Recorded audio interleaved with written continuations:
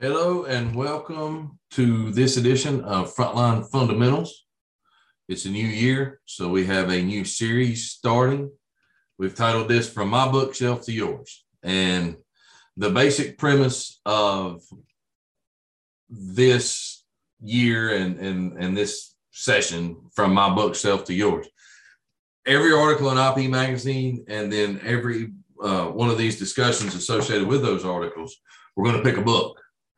And we're going to talk about that book and some of the key points. And all these books should be familiar, at least in title. And I hope that you've read some of them. And one of my goals with this is to encourage for all of us in our personal and professional development, maybe to check out some of these books in however you like to consume them. And so I will say a lot of this stemmed from the fact that last year, a lot of you, I think I know, and know this, we at Incident Prevention and Utility Business Media, with myself as the author, published a book called Frontline Leadership, The Hurdle. And in writing that book, I read through a lot of other books and thought about quotes and principles and things. And one of my absolute favorites and one of decidedly historically the most successful books. I was looking at this slide earlier and I kind of giggled when I saw this line at the top of Stephen Covey's books that over 25 million copies sold. And so I'm roughly 25 million copies away, 24 million, whatever, from catching him. And I don't think I ever will. And I say that very jokingly, but one of my absolute favorite books and the focus of our conversation today. As always, I'll invite you. You've got the chat window. You've got the Q&A, or just the chat window. And so if you want to say hello to everybody, just to make sure that's working right now, and then make sure you send any private messages you want to send to just me where I can see them, to host and panelists, and or choose everybody if you want everybody to be able to see your comments. Those of you that have been here before certainly understand the interactive nature of these. Due to the group size, we limit these to webinars, which I kind of hate because that way we can't all really talk, share cameras and all that, but you can interact with each other and with me through the chat window. You can, if you want to, raise your hand and we can unmute you if you have some value that you want to add or anything that you want to discuss. So I'm going to jump right in this concept again, From My Bookshelf to Yours, and we're going to talk about the 7 habits of highly effective people. And in doing that, one of the places I thought that we should really start is in choosing this book, because we spend so much time at the Incident Prevention Institute talking about a lot of other things, but really categorized into 3 topics: leadership, human performance, and incident prevention, safety. And when you think about safety, one of the very first things you teach people and that you talk about a lot is habits. While there are good habits, quote unquote, I get in the car and I put my seatbelt on. That is a good habit. But by definition, the habit is acting out of unconscious thought with very little monitoring. And so when you think about safety and how we should lead safety and how we should work safely ourselves, one of the very first things you teach people is habits are bad. Like, don't work out of habits. Don't work out of habits. And yet the first book we chose for this series to talk about was The 7 Habits of Highly Effective People. And so I want to start by saying that Stephen Covey, the author, does a great job of explaining that in a couple of things. He starts by saying habits are powerful factors in our lives because they are consistent, often unconscious patterns. And he says that, and that ties into what I just said. But then he quotes Horace Mann, as a great educator: habits are like a cable. We weave a strand of it every day, and soon it cannot be broken.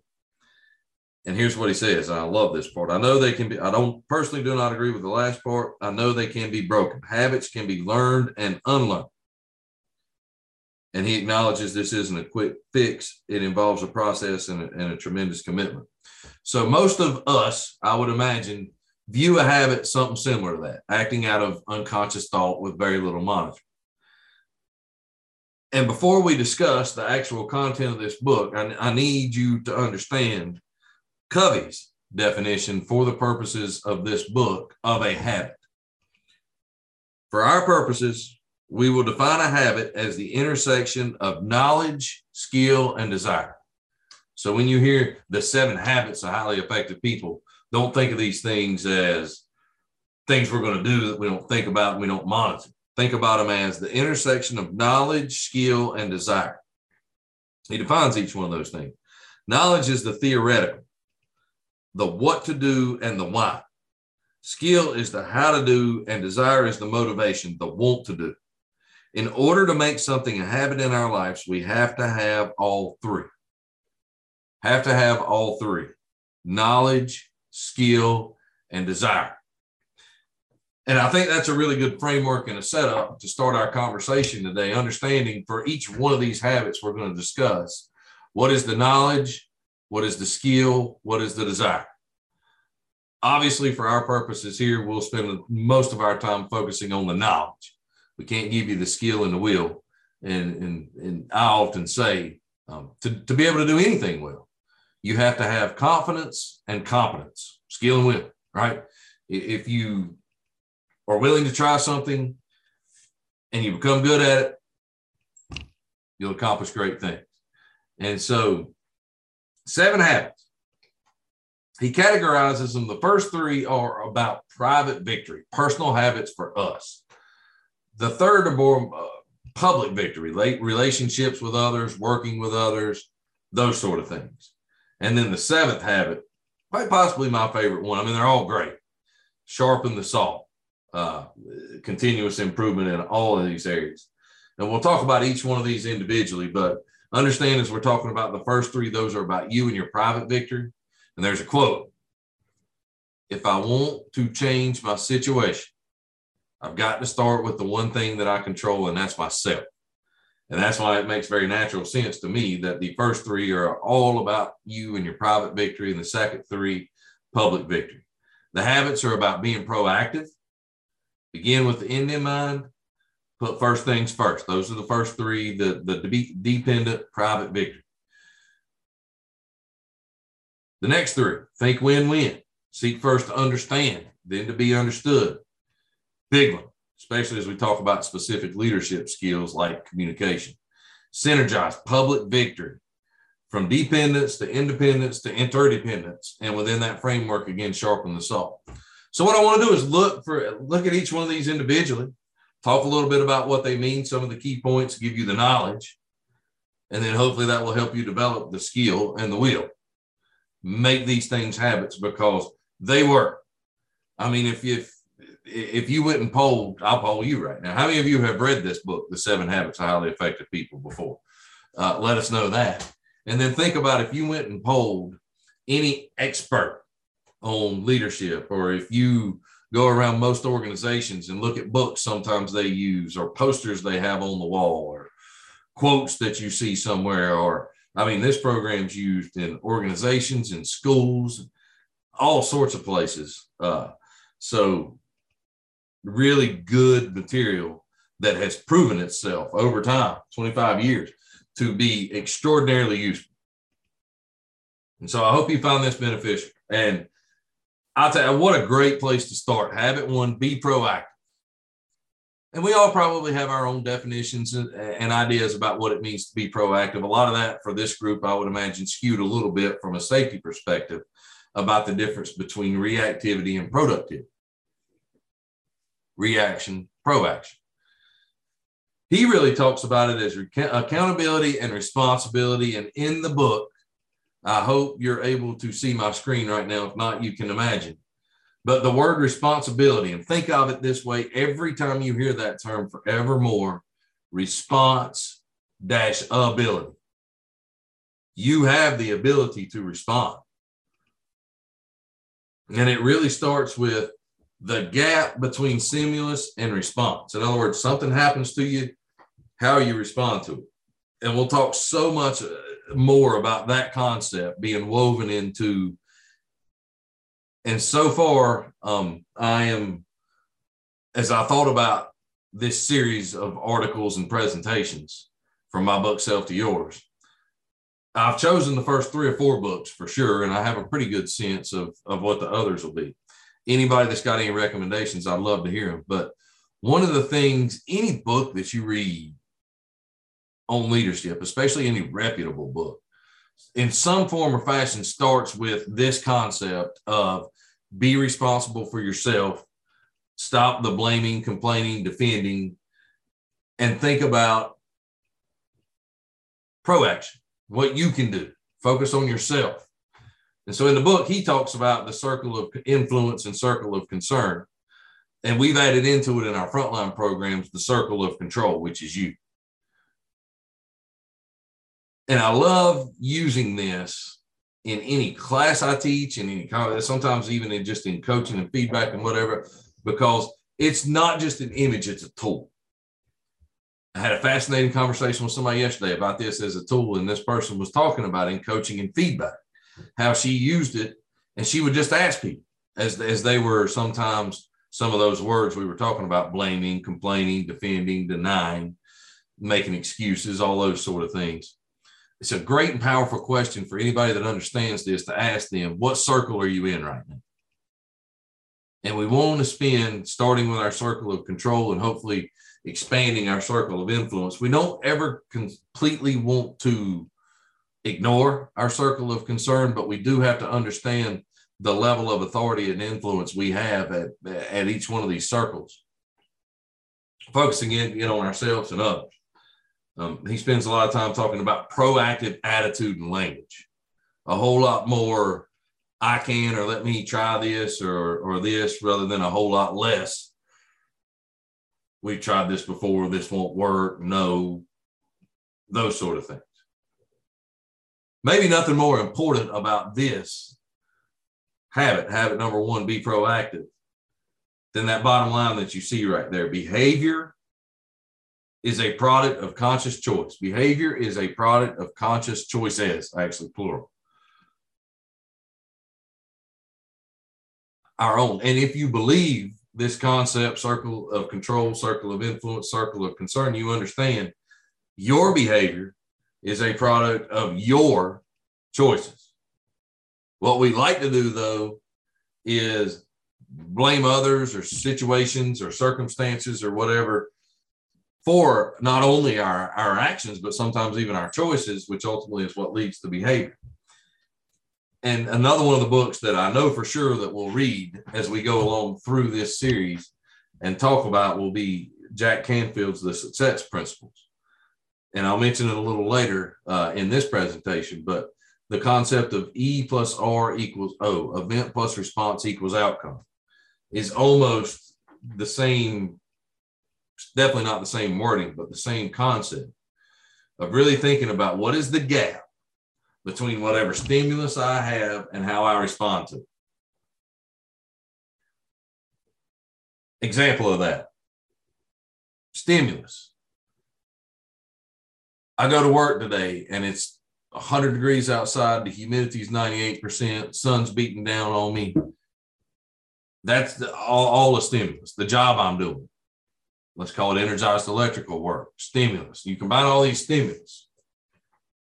And what I really need to think about is before I respond to that stimulus, either by maybe choosing, my behavior as a product of conscious choices, choosing to wear my rubber gloves or choosing not to wear my rubber gloves, choosing proper work methods, cover up, these sort of things, and not letting my environment and the situation, time pressure, maybe some other things going on, impact my behavior. So huge concept there.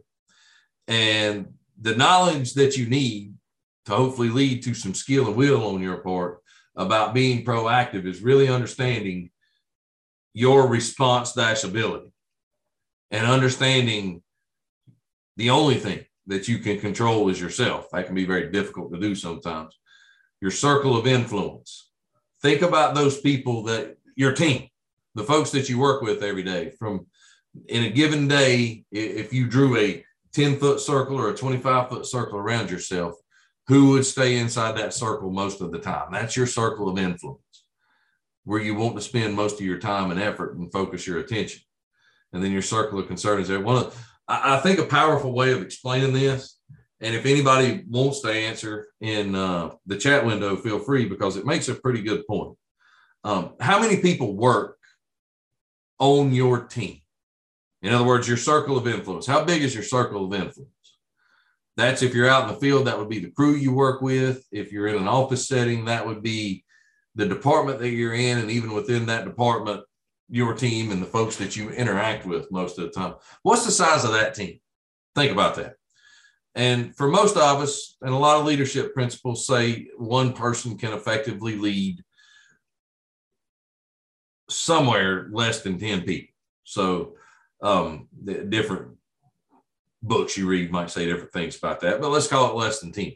So let's define the size of most teams as less than 10, circle of influence. Now think about this. How many people work at your whole entire organization? And the next thing I would want you to think about is, decidedly, I hope it's our goal that we keep everybody safe. Nobody gets hurt. Everybody's protected. We have the right programs. We take care of people. And we understand people are our greatest asset, and we do everything we can to make sure that everybody goes home in the same or better condition than they left. All those sort of things. Safety. How much control and influence do you have over your own safety? Now, if you believe habit number one, I hope your answer is very close to 100%. Let's start with that. How much control do you have or influence do you have over the safety of your team, those less than 10 people that you work most closest to? And because everybody would probably say, yeah, I'll make it my goal, and I won't, and I'm concerned about, I don't want anybody in my organization to get hurt ever. And that's a great goal and a fantastic attitude, and we should all think that way. But directly, how much control or influence do you have over the whole entire organization? And how much time and effort are you going to waste if you try to keep the whole entire organization safe, especially if it's an organization geographically dispersed with tens of thousands of employees, which I know some of you work for? It's got to focus on your team to be effective and yourself. So I love that habit. Habit number one, be proactive. And again, this is a whole lot more centered right now on us. If we go back to what we were just looking at, private victory. Okay. So we start with being proactive. Then we begin with the end in mind. And we got to think about a couple of questions. First question, what is my desired outcome? That ties back into this concept of E plus R equals O from Jack Canfield world, and or I thought about STAR, the self-checking tool from Human Performance. Stop, think, act, review. Here's the stimulus. I'm getting ready to do something. First thing I should do, stop, brief pause. Think about it. What do I want my outcome to be? What does this look like before I act and then review and whatnot? But a clear understanding of your destination and what is important to you. So the first question is, what is your desired outcome? In other words, is your ladder, Covey says it this way in the book, leaning against the right wall? Because if your ladder is not leaning on the right wall, as he phrases it, every step you take, every move you make takes you farther in the wrong direction. Implications for us as leaders and implications for us as safety leaders, huge implications. Coaching and feedback. There has to be a standard established before coaching and feedback can happen. I can't very well give you directions to where I am right now unless I know two things. Number one, I got to know where I am, which hopefully I know. But I also have to know where you are. Think about it. If I'm right now in, I don't know how to make this work. If I'm in North Carolina and I don't know where you are, I could say you get on I-77 and drive north. That works really well. If you're, say, if you were in Florida, you'd have to get on 95 first. If you're in South Carolina, that would work really well. But if you're in Virginia and you get on 77 and drive north, that's not going to help you much. So clear understanding of where you are and where other people are, your destination, is required for coaching and feedback. Goal setting, standards. Clear understanding obviously implies that something has been communicated and is mutually understood between two people. At the organizational level, this is also about what are our values? What kind of culture are we creating? At the team level, same thing. And at the individual level, what is going to be my basis for decision making? Huge implications, safety. Not to get into the semantics of it, and I won't even go there right now, but like safety is our top priority. There's a problem with that. Safety should be a core value. And if something's a core value, then one thing that's going to happen with it is that's part of that wall that my ladder is leaning against. And every decision I make is going to involve a thought process, and safety is going to influence that decision. And so I hope that makes sense. And I'm sure some of you maybe have heard that STAR tool before, that concept of event plus response equals outcome, and really think how these habits, each one of them separate by itself, is fantastic. But think about how they start to work together. Habit number one, be proactive. The gap between the stimulus and response and our behavior is a product of conscious choices. Now we understand, begin with the end in mind, those choices are based on what our values are. And now we even have tools, specific tools, E plus R equals O, STAR, that self-checks, verification practices that can help in our decision making. Very clear understanding of your destination, what's important to you. The third and last individual principle, put first things first. Covey says it's the fulfillment of habits 1 and 2, be proactive, understanding we are in charge, and begin with the end in mind goal setting. To create what we want, the exercise of independent will toward becoming very principled centered.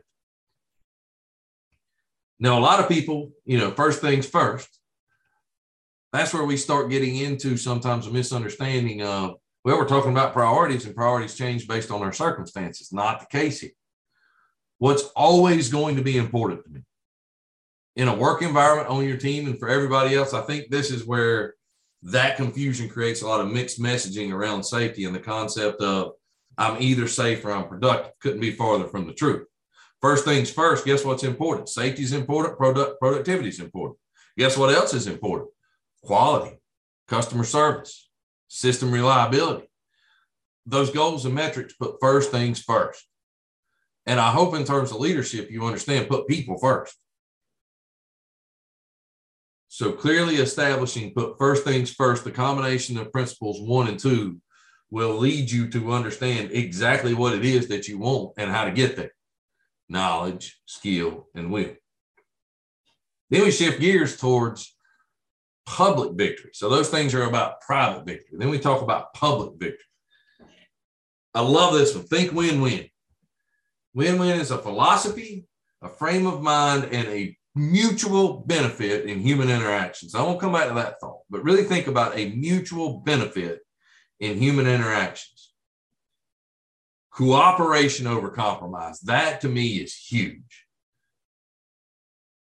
This takes decidedly on your team and in your organization, in my opinion, prerequisites of culture and alignment. That's where I mentioned, some of the motivation for this was the fact that I wrote a book and read this book as part of my research process for the book I wrote. The book I wrote, Frontline Leadership, The Hurdle, is based a lot on the premise that the hurdle, culture and relationships, things like alignment. And the thought process there is, if you think about a hurdle, track and field, literally a hurdle that you're going to jump over, and you're just standing still in front of that hurdle, it's very difficult to jump over. But if you get the run up right, getting over that hurdle becomes a lot easier, if not simple. And so think win-win can be done separately, but I think it requires a little bit of that run up. And I think Covey gives us a ridiculously insane amount of wisdom and insight into what that run up should look like as far as culture creation and developing relationship. But I don't know about you, but I do know this. In my whole life, in my upbringing, and probably 90% of the training that I've been through professionally, anytime the topic to conflict resolution comes up is what really got me thinking about this concept of think win-win. Because I remember it was very shocking and enlightening to me of what you see on the screen right now as far as this dual concerns model. And this is from a book called Negotiation and Social Conflict, where we plot on the x-axis the interest of ourselves and on the y-axis the interest of others. And this is really interesting because think about it. Like I said, your whole life you're taught what? Anytime there's conflict is bad and we should compromise. First of all, conflict is not inherently good or bad. It can be very beneficial. And I am not saying, I want to be crystal clear about this, that compromise is a bad thing. What I am saying and implying is this: compromise, by definition, means we both give something up. So think about this. If I'm only interested in myself, I'm competing. If I'm only interested in you and not myself at all, in conflict, I'm yielding. If I'm not interested in anything, and unfortunately, a lot of times our number one strategy when we deal with conflict, I'm avoiding it. Just hope it goes away. And so somewhere in the middle of all that is compromise. But really think about this. If we balance ourselves and others, and if we have created the right kind of culture, and if our team and our organization or whatever group we're talking about is aligned, and by aligned, think about what we just talked about in terms of be proactive. Begin with the end in mind. It becomes very possible for us actually to cooperate. Really want you to think about that. Go back through the habits. Be proactive. Begin with the end in mind. Establish a clear set of values that will be the basis of our decision making, understanding those. Put first things first. If we do that, individually, as a group, as a team, as an organization, it becomes possible to cooperate rather than just settle for compromise, which in and of itself can be difficult. So when you say, or when Covey says this is a benefit, mutual benefit in human interactions, understatement, way understated there, our ability to think win-win. And then maybe one of the ones that's decidedly most referenced, especially I think in a school setting, and for a reason: seek first to understand, then to be understood. Empathetic listening inside another's frame of reference. Really important, that last part of that. It's kind of easy to listen in terms of hearing words that people say. Empathetic listening inside another person's frame of reference, a little bit more difficult to do. I can't help but think there about incident investigations and how often before we ever ask a question, have a conversation, before we seek to understand, if you will, how often do we just read an incident report and say, oh, well, I know what happened, and that was just crazy stupid, and that person should have never done that. And some of those things like that. That's an example of, yeah, we heard what happened. And maybe we've even talked to somebody and heard the words they were saying, but the whole time in our mind, we were in our own frame of reference about how we would work, what we would do, and not thinking or giving any consideration to the environment that person were in. And the concept that, hey, you know what? Maybe what they did actually made sense to them at that moment in the environment that they were in. The thing is, you'll never know unless you empathetically listen inside another's frame of mind. And this one's so great too, because this is, at least when I teach, and I think when most people teach coaching and feedback, this is a true statement. But one of the things I say is understand the difference between performance, behavior, and results. And performance equals behavior plus results. And you can't really sometimes understand behavior without asking questions. So think about this. Seek first to understand. Diagnose before you prescribe. Then seek to be understood. The way I phrase that is never, ever, ever, under any circumstances and for any reason, good or bad. We're not talking about like feedback like you screwed up. This could be like, hey, you did a good job feedback as well. Never do any of that until you understand the behavior driving those results, which if you put those two things in combination, you end up with performance. So understand performance. Seek first to understand. You do that through observations. You do that through conversations. because sometimes it's easy to observe someone's behavior or the result of their behavior. What you don't understand is the choice they made, the behavior that occurred that ultimately led to that result. Think,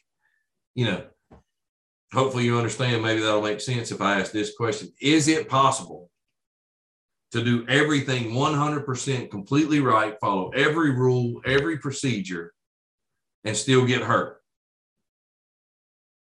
Absolutely it is. Can I have a recordable injury and be following every single safety rule you have? Yes, absolutely. That can happen. Sitting still at a red light with your seatbelt on and you get rear-ended at an intersection. And you end up in the hospital with whiplash or something like that. I could give you a whole lot of examples. I will acknowledge most injuries and incidents that occur in the workplace are not necessarily fall into that category. But nonetheless, seek first to understand, diagnose before you prescribe, and seek to be understood. And because when we teach communication, that's one of the things that we teach is communication is actually very easy. Effective communication is very, very difficult. The only difference between the two is two words: mutual understanding. In other words, communication is exchanging thoughts, feelings, ideas, messages, whatever else. That is super easy to do. I am communicating right now in a lot of different ways. I got some hand motions going on. I've got some words I'm saying. There's some images. There's a lot of things going on. I'm communicating. Am I effectively communicating? Don't know. Because right now there is no feedback loop. And so communication, effective communication, mutual understanding. Looking at this, that's exactly what this diagram down here says. And in the communication process, includes at least a sender or multiple senders, the message that they're sending, the media that they're going to send it through, a whole bunch of obstacles.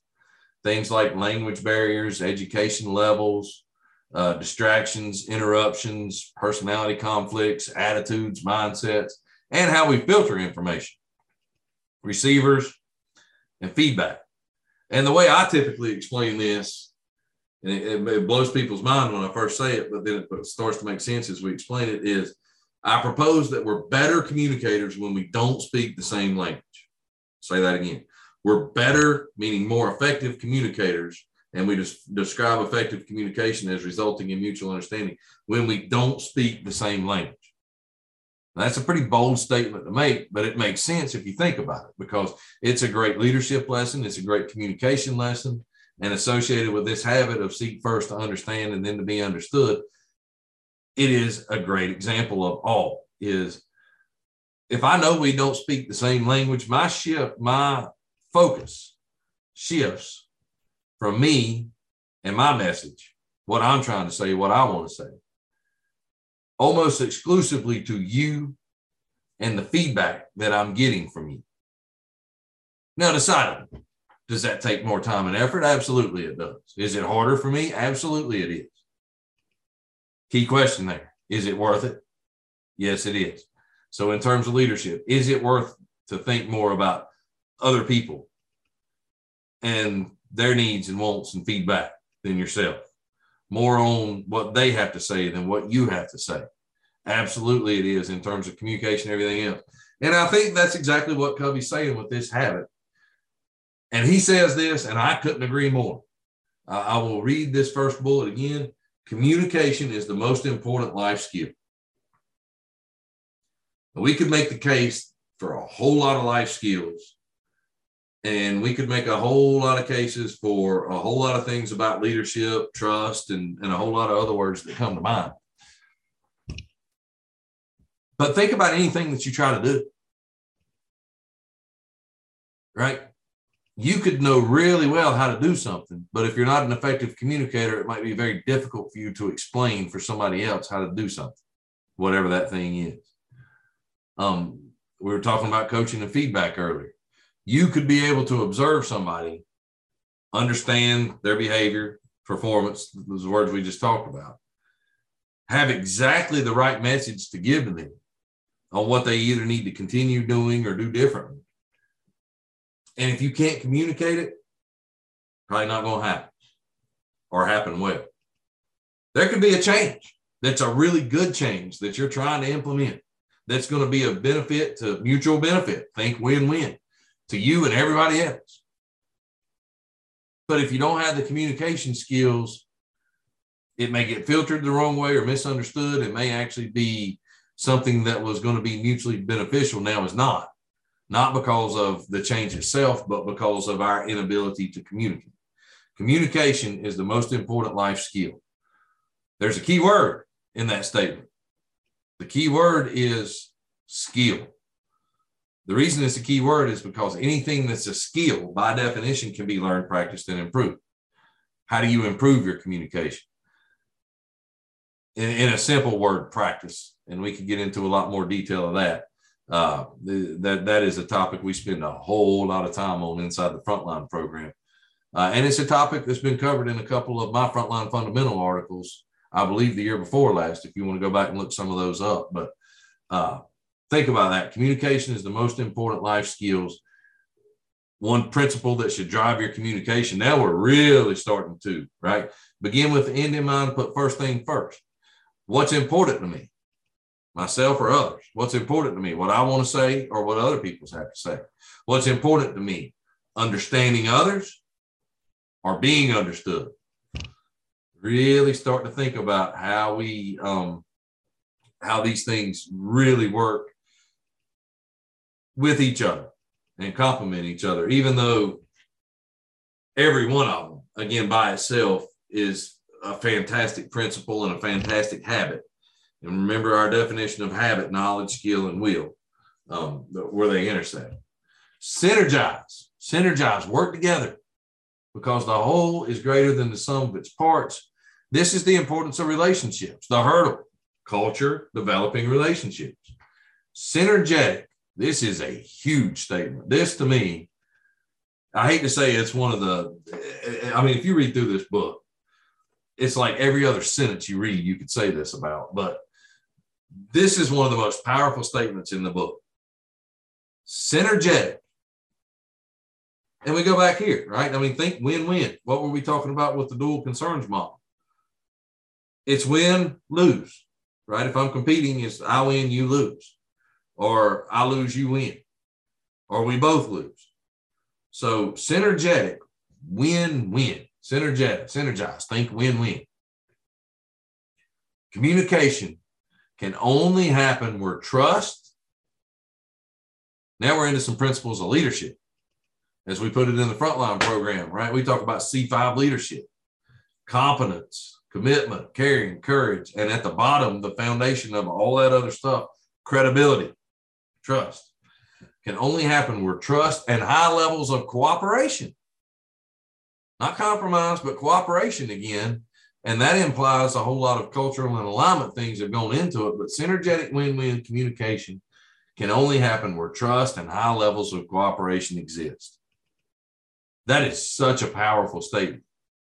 How well, and questions to ask yourself. It's not even how well sometimes. Do you enjoy working with others? Do you enjoy being part of a team? Do you enjoy seeing other people succeed? Or are you competing sometimes for no reason? Or are you yielding or avoiding? Some of those words. Synergetic, think win-win. And relating it back to safety, in a lot of work that a lot of you do or oversee or involved with, or whatever the words may be, safety, I said earlier, I truly believe an individual's safety is in their circle of control. I can keep myself safe. My team and the folks that I work around can make that very, very difficult for me. Very difficult for me. But you have to almost believe that you're responsible for your own safety. And I think sometimes we confuse that messaging. But I want you to think about how much better, how much safer can I work if I'm part of a team that we identify hazards together, that we talk about how to control those hazards, that every single person on the team, myself included, is comfortable having that questioning attitude, stopping when unsure, asking questions. And when we do those things, the rest of the team is respectful and addresses our concerns, answers our questions, helps us find solutions. decidedly safety and a whole lot of other things I can do better as part of a synergetic team than I can do by myself. That is not to say I can't do it by myself, but it is to say the whole is almost always greater than the sum of its parts. And then the last one, I think I've said this about all 7 of them, and I apologize if I have, but maybe my favorite. And right, what would you, if you had to, everybody type in the chat window right now. I mean, if somebody literally forced you to choose one of these habits, and I'll put them all back up there here in a minute. Let's actually do that now. Just there's no right or wrong, but be proactive, begin with the end in mind, put first things first, think win-win, seek first to understand, then to be understood, synergize, sharpen the saw. Which one would you choose if you absolutely had to choose just one of them as quote unquote your favorite habit? I don't know. I mean, maybe for me, this would be mine, sharpen the saw. And there's the story of the person, basically 2 guys out in the woods with chainsaws working. And the imagery there is you've got this sort of younger, real healthy go-getter who's just all over the place, working real hard. And then you've got this more experienced worker taking breaks every now and then, working at a little bit of a slower pace and whatnot. And so, you immediately think, well, surely that young guy going crazy, running around like a maniac all over the place, the pile of wood that he's cut has got to be bigger. But then if you look, no, the guy going slower actually has more wood cut. And then seek to understand. Maybe you go ask them a question, and each one of them, well, and you go ask the first guy, hey, this pile's bigger than yours. Why? And the guy's like upset about it. I don't know. I'm working hard. Well, I'm tired. He keeps taking a break every like 15, 20 minutes. And I literally cannot understand why I'm not doing more work than he is. It just doesn't make sense. And then so you go seek to understand again, talk to the other person. Why is your pile bigger? And come to find out, those weren't always 15 or 20-minute breaks. That was stopping to sharpen the saw. And by sharpening his saw works better. It's doing more work. He's using actually less energy, working smarter, not harder kind of concept. So that's the story behind sharpen the saw. The detailed explanation of it is, at an organization, we can and should and absolutely is true, the people are its greatest asset. For you, yourself, I don't know if you've ever thought about it this way, you are your greatest asset. Now, if you don't believe that, that's probably a problem in terms of your ability to succeed at even task level, but at a career and personal and professional level as well. You are your greatest asset. And Covey defines 4 dimensions of your nature and talks about how to sharpen the saw in each one of those: physical nature, spiritual nature, mental nature, social, emotional nature. And I think some of these words help with, in your physical nature, that's probably the most obvious one for most of us. Exercise, physical exercise, nutrition, stress management, those sort of things. How well do we take care of ourselves physically? The spiritual, value clarification and commitment. Does that sound familiar at all? To things like begin with the end in mind and put first things first, maybe. But value clarification and commitment, study and meditation, the mental aspect of yourself, reading, visualizing, planning, writing, developing your competence in terms of your soft skills might be another way of saying that. And then social and emotional, service, empathy, synergy, a couple of those words we've mentioned already, intrinsic security. So think about each one of these parts of your nature, and then think about how to, they're skills. Again, we talked about anything that's a skill can be learned, practiced, and improved. And maybe rather than the word dimensions, maybe think of your skills or however you want to say that. But how can I improve myself physically? How can I improve myself socially and emotionally? How can I improve myself spiritually? How can I improve myself mentally? And I would really challenge you and maybe even build off of these, but make a list of one thing you could do every day. It could be simple. One of the things that I started doing was picking out some of my weaker areas that I don't focus on, right? Like I eat horribly, but I'm decently disciplined about exercise. And I get some form of exercise almost every day. Some days I even do like 2 a day kind of things or whatnot. So what's really easy when you're thinking about this is to focus on that, what you're already good at, what you already do. But one of the things is, as I was thinking about this and reading through it, that this habit really challenged me about was, for instance, the reading part. I don't do a lot of that. I don't necessarily love to read, but one of the things that I've started doing is I said, do one small thing each day. So make it, find books, great books like this one, reputable books. Read 5 pages of it every day, or 3 pages, or to wherever you want to start, and then maybe build up to 10 pages. What can I do to improve myself spiritually? How can I be more empathetic? And I think, within, because I don't know if you noticed, and I love this graphic right here, but notice the 7th habit. We've got these habits of private victory and we've got these habits of public victory. The 7th habit of sharpening the saw includes all those and goes all around those. And I absolutely love literally almost everything about this book. I mean, I can't stress enough, the reason that I chose it for the first article in this series is because it's almost a no-brainer. It is a no-brainer in David's opinion. Like if there was one book, and people ask me this kind of question sometimes, hey, if I like to read, I want to improve my leadership skills, or I've got this cultural thing going on at work, or I'm having this problem with this coworker, whatever, what can I do? And in terms of competence, a lot of times reading books and whatnot can help. Anytime that I'm recommending a book in a professional or a personal development sense, this is always number one. I mean, there's some books that maybe are more useful for specific things than others, but just as a comprehensive, I want to be a better, insert whatever words you want here. I want to be a better leader. I want to be a better teammate. I want to be a better person.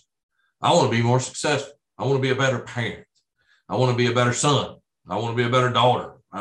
Whatever the word is that you insert right there, something, if not everything in this book will help you answer that question. So the thing I would definitely challenge you to do, if you're the kind of person that likes to read, is to go out and get this book if you don't have it already. If you have it already, I would go get it and read it again. If you're not the kind of person that likes to read, maybe check out the audiobook version of it if one's available, and for it is. And I did mention that here's my contact information if you want to discuss any of this more. And for anybody that's interested in my book as well, Frontline Leadership, The Hurdle, incorporates some of these principles for sure. I will easily and readily confess I don't say it as well as Covey. But the interesting thing about that book is it is phrased and intended for exactly you, people that work in the utility industry, and some of the specific challenges and scenarios that you face and whatnot. So grab your camera on your phone, scan that if you're interested on it, or you can go to Amazon or really about wherever they sell books and look for that book, Frontline Leadership, The Hurdle, and also Covey's book, The 7 Habits of Highly Effective People. So I guess I would close with this challenge is make all 7 of these habits a habit for you. You can't go out and obviously start doing all of them 20 minutes from now. But understand the words. Think about what it means to be proactive, to be synergetic, to think win-win, to begin with the end in mind. Seek to understand and use those and apply those. The more consistently you do that, he uses the word effective, and I couldn't agree more, the more effective you will be. but I also can almost guarantee you could replace the word effective with successful. And there's different ways of defining success for sure, but powerful lessons in personal change.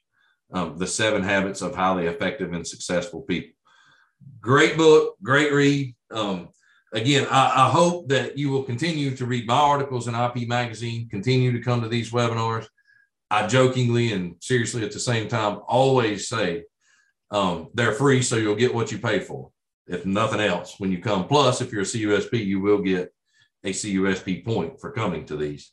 But on top of that, think about in terms of sharpening the saw. Maybe these are 2 resources you might want to consider. Stacy, thank you, has put the registration link for the next one of these webinars, which will be on March 9th. I don't know, has anybody read the book, Extreme Ownership? The Navy SEALs, Jocko Willink and Leif Babin.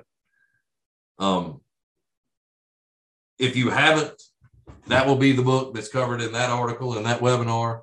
If you have, I'm sure it would be a great review of some of the key points from that book. And remember where we started there. In this one, we talked about being proactive, circle of control, and that habit is how this stops. Response-ability. What's the title of the next book that we're going to read? Extreme Ownership. Start to see a real key principle that we miss far too often as leaders in this industry, especially as safety leaders in this industry, of response-ability and ownership and accountability, and what those words means and how they're applied. So thank you all for being here.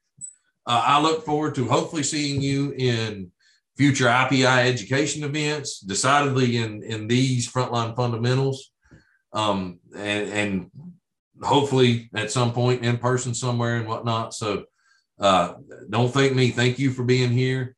Thank you. If you do check out the book, if it's my book and or if it's Covey's book, please go on Amazon or wherever and post some reviews of it. Let me know what you think. And I will look forward to seeing everybody again in the future. Everybody stay safe and be well.